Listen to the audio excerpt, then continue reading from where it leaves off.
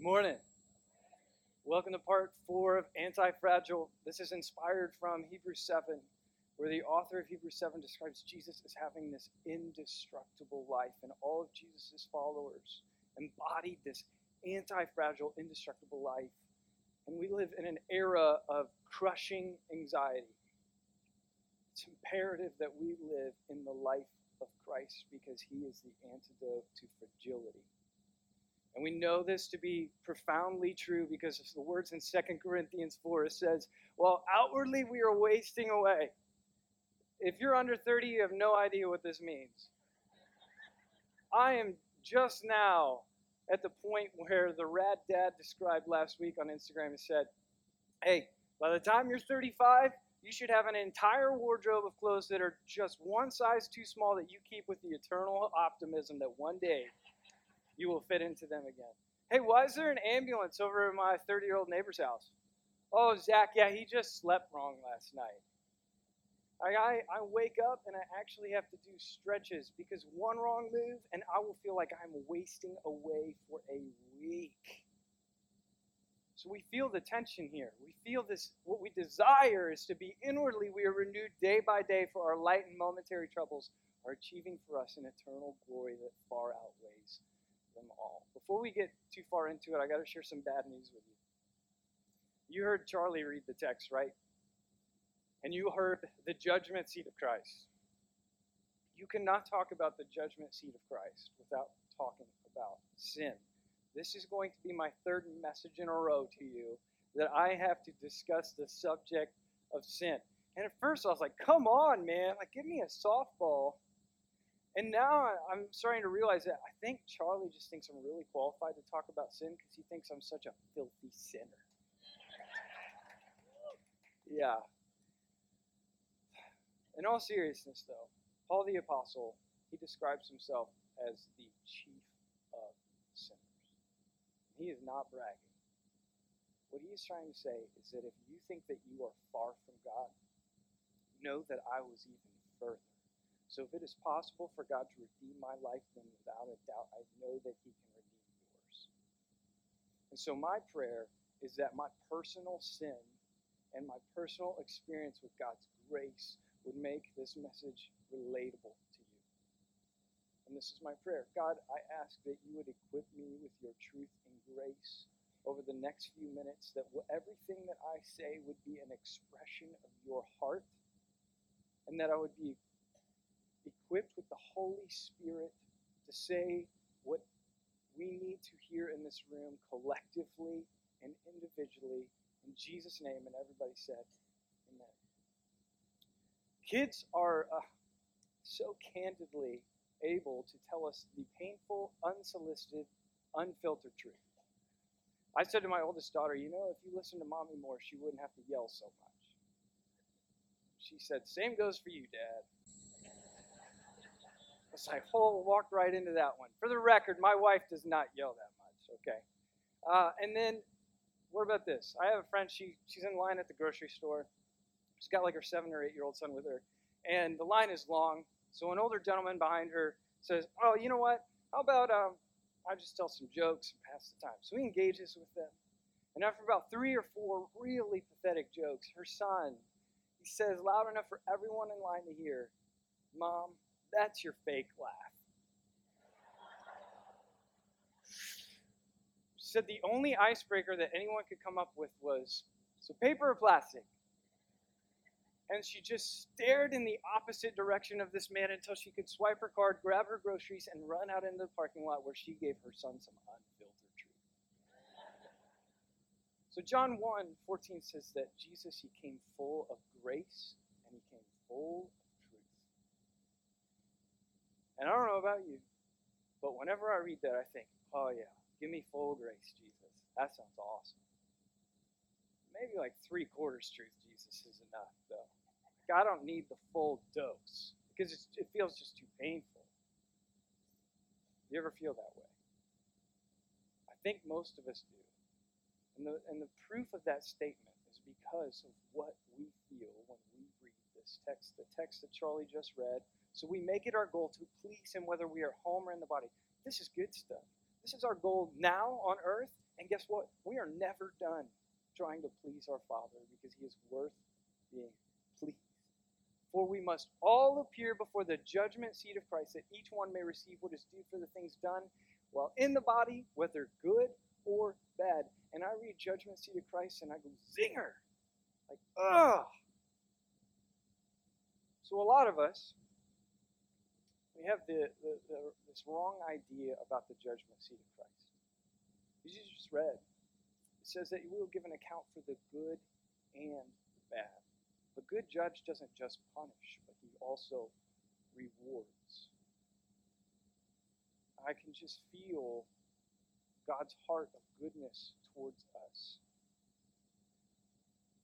But I also sometimes think about this judgment seat of Christ in an incorrect way. So I grew up in a home and in an era where spanking wasn't taboo. I got some whoopings. And I probably deserved more than I got, and I think I'm better for it today. My little brother and I, were known, my sister, she's an angel, but my little brother and I were known for having some poor behavior. And if we acted out that way, it was pretty common for us to get, to feel discipline on our high knees.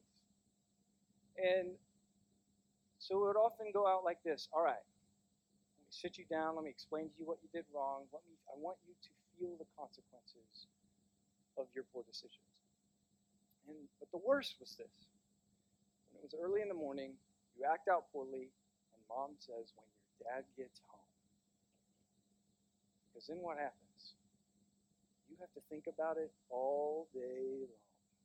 Give me the swift punishment. I can take it right now.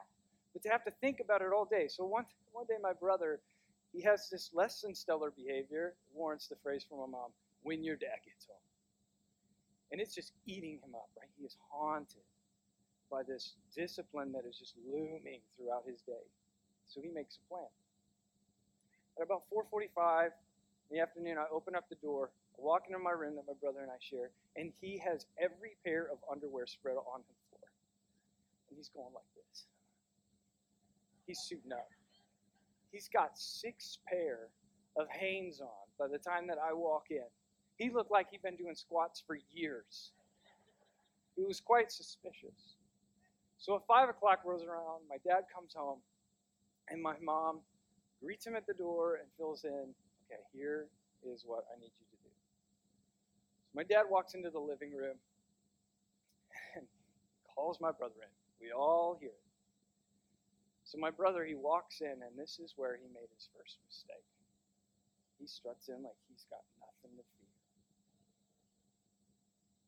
So my dad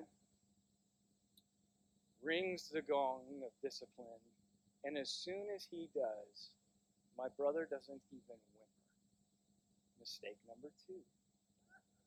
Like at this point is where you give the Tobey Maguire ugly cry in Spider-Man when you're Peter Parker mourning the death of Uncle Ben, and it's just an ugly cry. No performance at all. So after a very brief investigation, I know, that was pretty cheap. My dad realizes what is going on here. And so now there's the entire family audience in the living room watching my brother painfully and embarrassingly taking off all of these extra layers. There was lots of laughter, and there were some unavoidable tears. You could say my dad got down to the bottom of it. Guys, there's so many cheesy jokes. That's the other bad news of today. I'm sorry. But a lot of us, joking aside, as we think that the judgment seat of Christ is just deferred judgment, but there is so much good in it, and it's not just punishment. There is a huge difference between discipline and punishment. And we're going to be getting into that today. But when I come across something in the Bible that feels like they contradict each other. For example, a lot of us think that we need to afford people extra grace because the truth is too painful. So we end up doing a disservice to people where we withhold the truth that they need to hear in order to be nicer to them, which actually makes us less loving. For example, if I'm standing in the middle of the street and there is a car that is barreling down the hill, I don't need you full of grace to be like, oh, Levi, you're such a nice dude. No, I need you to yell. I need you to push me if you have to. Tell me the truth because a car is about to flatten me. Now, the judgment seat of Christ is different than the great white throne of judgment. A lot of us get those two confused. So the great white throne of judgment is in Revelation, and this is for those who have said, Jesus, your cross, your resurrection, yeah, nice sentiments, but I've got my own way. And so the great white throne of judgment is reserved only for those who have denied Christ. But the judgment seat of Christ is only for those who have said, I see this amazing life that is on offer to me because of what Jesus has done on the cross. And so now I trust that he is good and he has his best interests for me. So I sign up and I subscribe to his expectations and I take responsibility for the way that I am supposed to be a dispenser of grace also. That I'm not just, like Charlie said, consuming, but I'm living into life. And here's the deal. Jesus has to enforce truth if he values truth. And we know that he values truth because he says, I am the way, the truth, and the life. So we see this truth and grace and we start to think like, wow, I don't know how to balance this because sometimes I give so much truth that I offend people. And sometimes I give too much grace and it just feels like I'm walking around just a big softie. So how do I reconcile these two things? And whenever I come across something in the Bible that feels contradictory, I apply a lens of family over the text. Did you know that Jesus was the very first in the Judeo-Christian faith to call God Father? Before then, no person would have ever been so presumptuous to assume that they could call God as intimately a title as Father. So Jesus says Father. And we're like, okay, yeah, you're the Son of God. You're allowed to call God Father. And then he says, no, it's not just for me. It's for you too. And he says, I want you to pray to my Father in heaven. So I know a lot of us have baggage when we think about family and we think about fatherhood. We've had less than ideal examples of that for some of us. But when Jesus is explaining God as Father, he's saying this is the most ideal parental relationship that you can possibly imagine. So let's say you've got a family. It's a mother and a father, and they have this baby. And at first it starts off really primal, like you were just trying to keep this thing alive. You're not thinking about who it's going to become yet. You're just thinking, what am I going to do wrong? And so it's really primal. You know, it's like, oh, don't run out in the street. Don't stick that key in the receptacle. Like you're just looking for ways to keep it from pain and from death. But then it moves from that into development. And you start thinking about, who do I want this child to become? What life and lifestyle do I desire for them? So it's the development of, I want you to respect others. I want you to be respectable. I want you to be a self-independent contributor to society. I desire that you would be successful in whatever right that might be for you. And I even want you to be happy. But the way that we do this is we are constantly in tow with blessings and rewards, punishment and discipline. And so, you know, it's a lot more, like I said, primal, like you might get some whoopings if you're out of line. But as you age and you get into adulthood, it's not so on the nose, but there's still this relationship where your parents are telling you, this pleases me, this doesn't. For example, if you're like 25 to 35, your mom or dad might say, hey, when are you going to meet a good guy? When are you going to meet a good girl? And they're not saying, hey, I'm going to banish you if you don't find someone. They're just saying, I desire this for you. So then, let's say you've been married for a little while.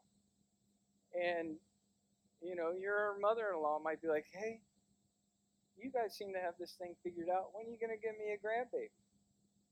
She's not saying, I'm not going to love you, but she's saying, I want this. And so how does God apply these blessings and rewards and discipline to us as people with free will? And I think Paul the Apostle, he explains this so well in the book of Romans. And by the way, this is just a preview of an upcoming series we have. We are going to dive deep into Romans. Today we are only going to scratch the surface, and I hope that it just whets your appetite, because Paul in Romans is a fire hose to the face, but it is refreshment to the soul. And this is what he says. When Adam sinned, sin entered the world. Adam's sin brought death, so death spread to everyone, for everyone sinned. Yes, people sinned even before the law was given. So then he says, but it was not counted as sin, because there was not yet any law to break. Still, everyone died. So he's saying no one was breaking the law, but they all felt the consequences of sin, because sin was death. And this occurred for a long time, from the time of Adam to Moses, when God gave Moses the 10 Commandments and the 613 laws of the Torah. But leading all the way up to then, Paul says that people did what was right in their own eyes. But I'm not talking just about literal death. Yes, you have the very beginning story with Cain and Abel, where Cain slays his brother. And there is literal death in this story. But there is also the pain that his parents felt from the consequences of jealousy, greed, betrayal. So there are people living out death, but not just literal death, but the expression and the feeling of all of the death that comes along with literal death.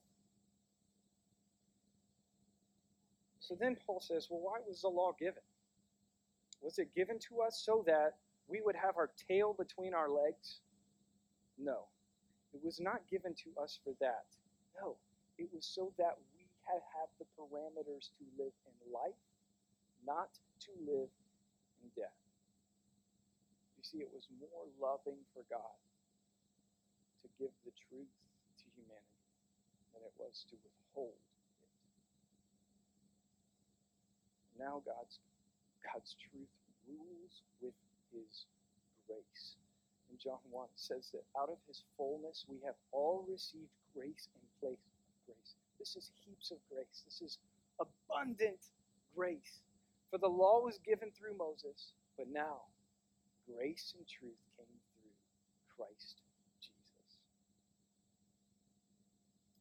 So then I think to myself, well, if there's just loads of grace, then why am I trying so hard not to sin? And that's because over the years I've had a wrong idea of grace. Let's say that you get a $50 gift card to some restaurant. Like, oh yeah, you sit down, you're looking at the menu, and you think to yourself, I don't really want to get more than $50 of stuff here, because then it's money out of my own pocket. But I also don't want to underspend, because I know that there's going to be $5 left on this gift card that I will never use. And so we think about grace the same way, and we're worried that when we get to heaven, God's going to say, Levi, dude, you had 40 grace points left. I bet you wish you had so much more fun. That's not God's desire for us in the way that we think about grace. Paul says, no, not so fast. Well, then, should we keep on sinning so that God can show us more and more of this wonderful grace? The KJV says that, should we keep on sinning so that God's grace may abound? And Paul says, of course not. Since we have died to sin, this is him saying, you don't want that life. You have died to death. There is so much more goodness ahead of you. How can we continue to live in it? Why would you pick that? And then Paul gives us, in just a couple verses later, he gives us this beautiful picture, a picture that you and I are going to see next weekend. Many people reenacting through the expression of baptism these very words. It says, or don't you know that all of us who were baptized into Christ Jesus were baptized into his death? That sounds so weird. But if you pause and think about it, and you realize that when you are immersed in the water, you are showing that you are in the grave. You have died to death.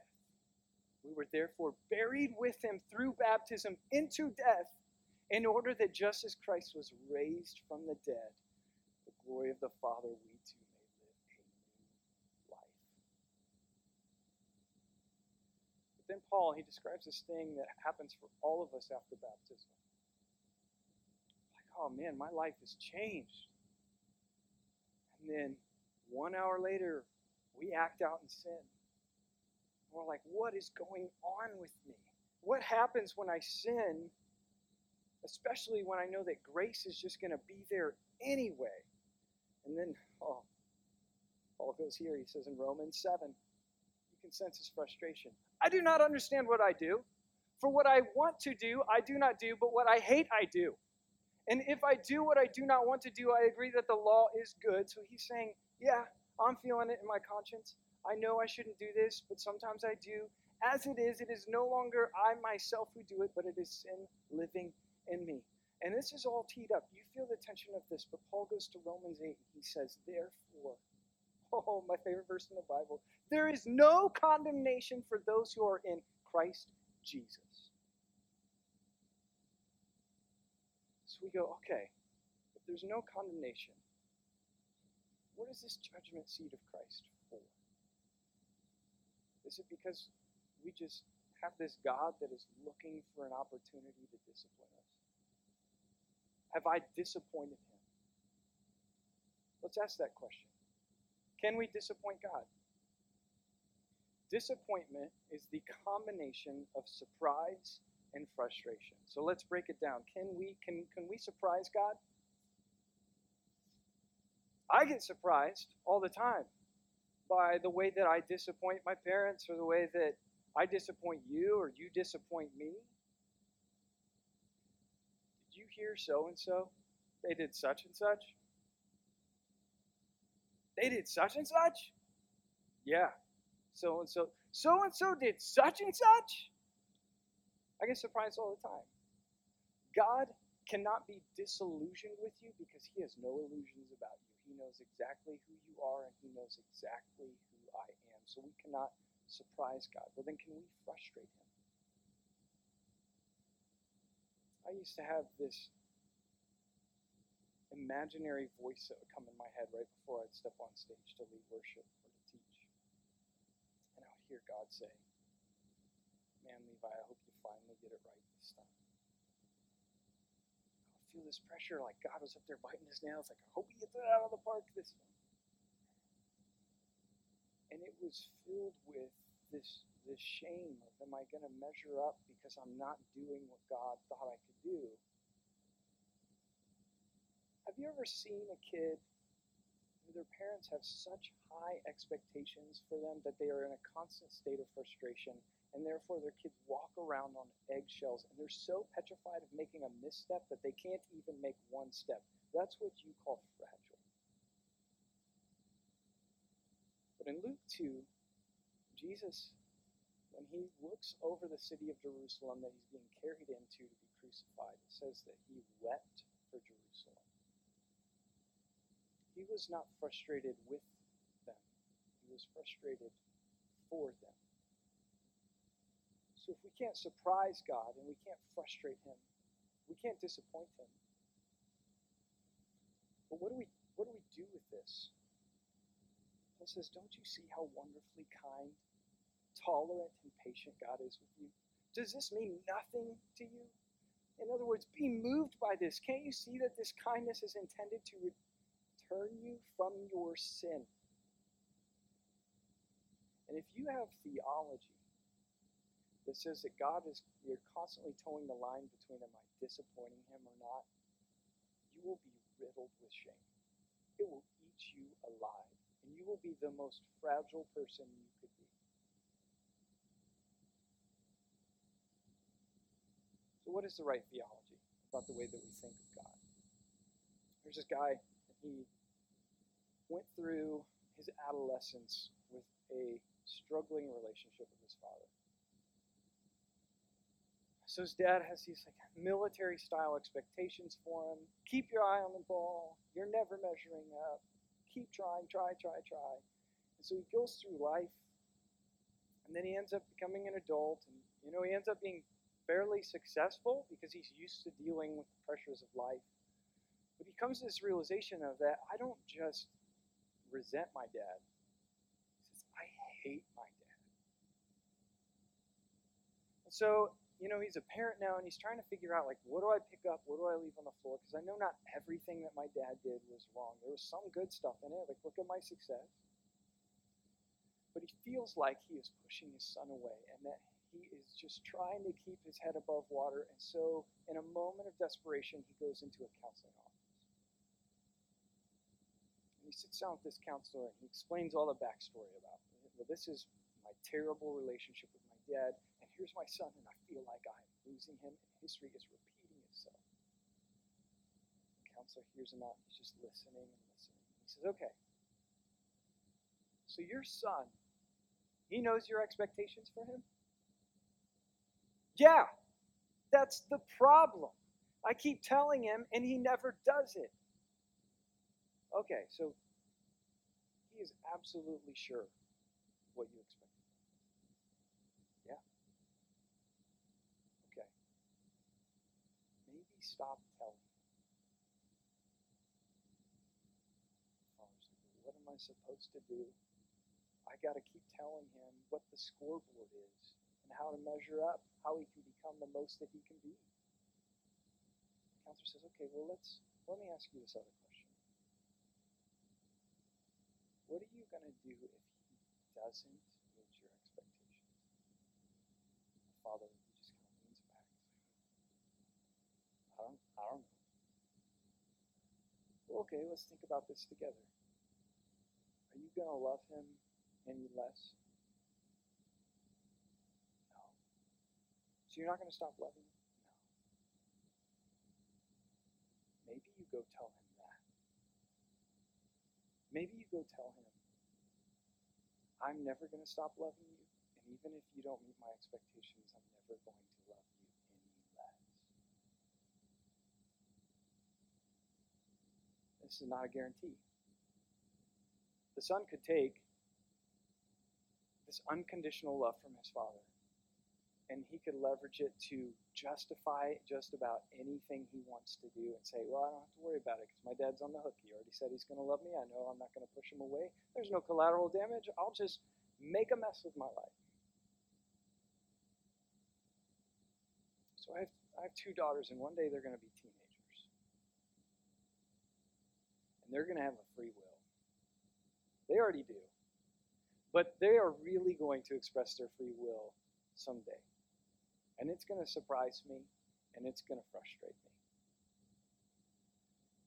And I know that as they get older, my wife and I will have to say to them, hey, we have raised you in the way that we think you can experience the most life. It's not perfect, but we believe that there is goodness in the way that we have raised you. But you are going to have someday the opportunity to make choices using your free will.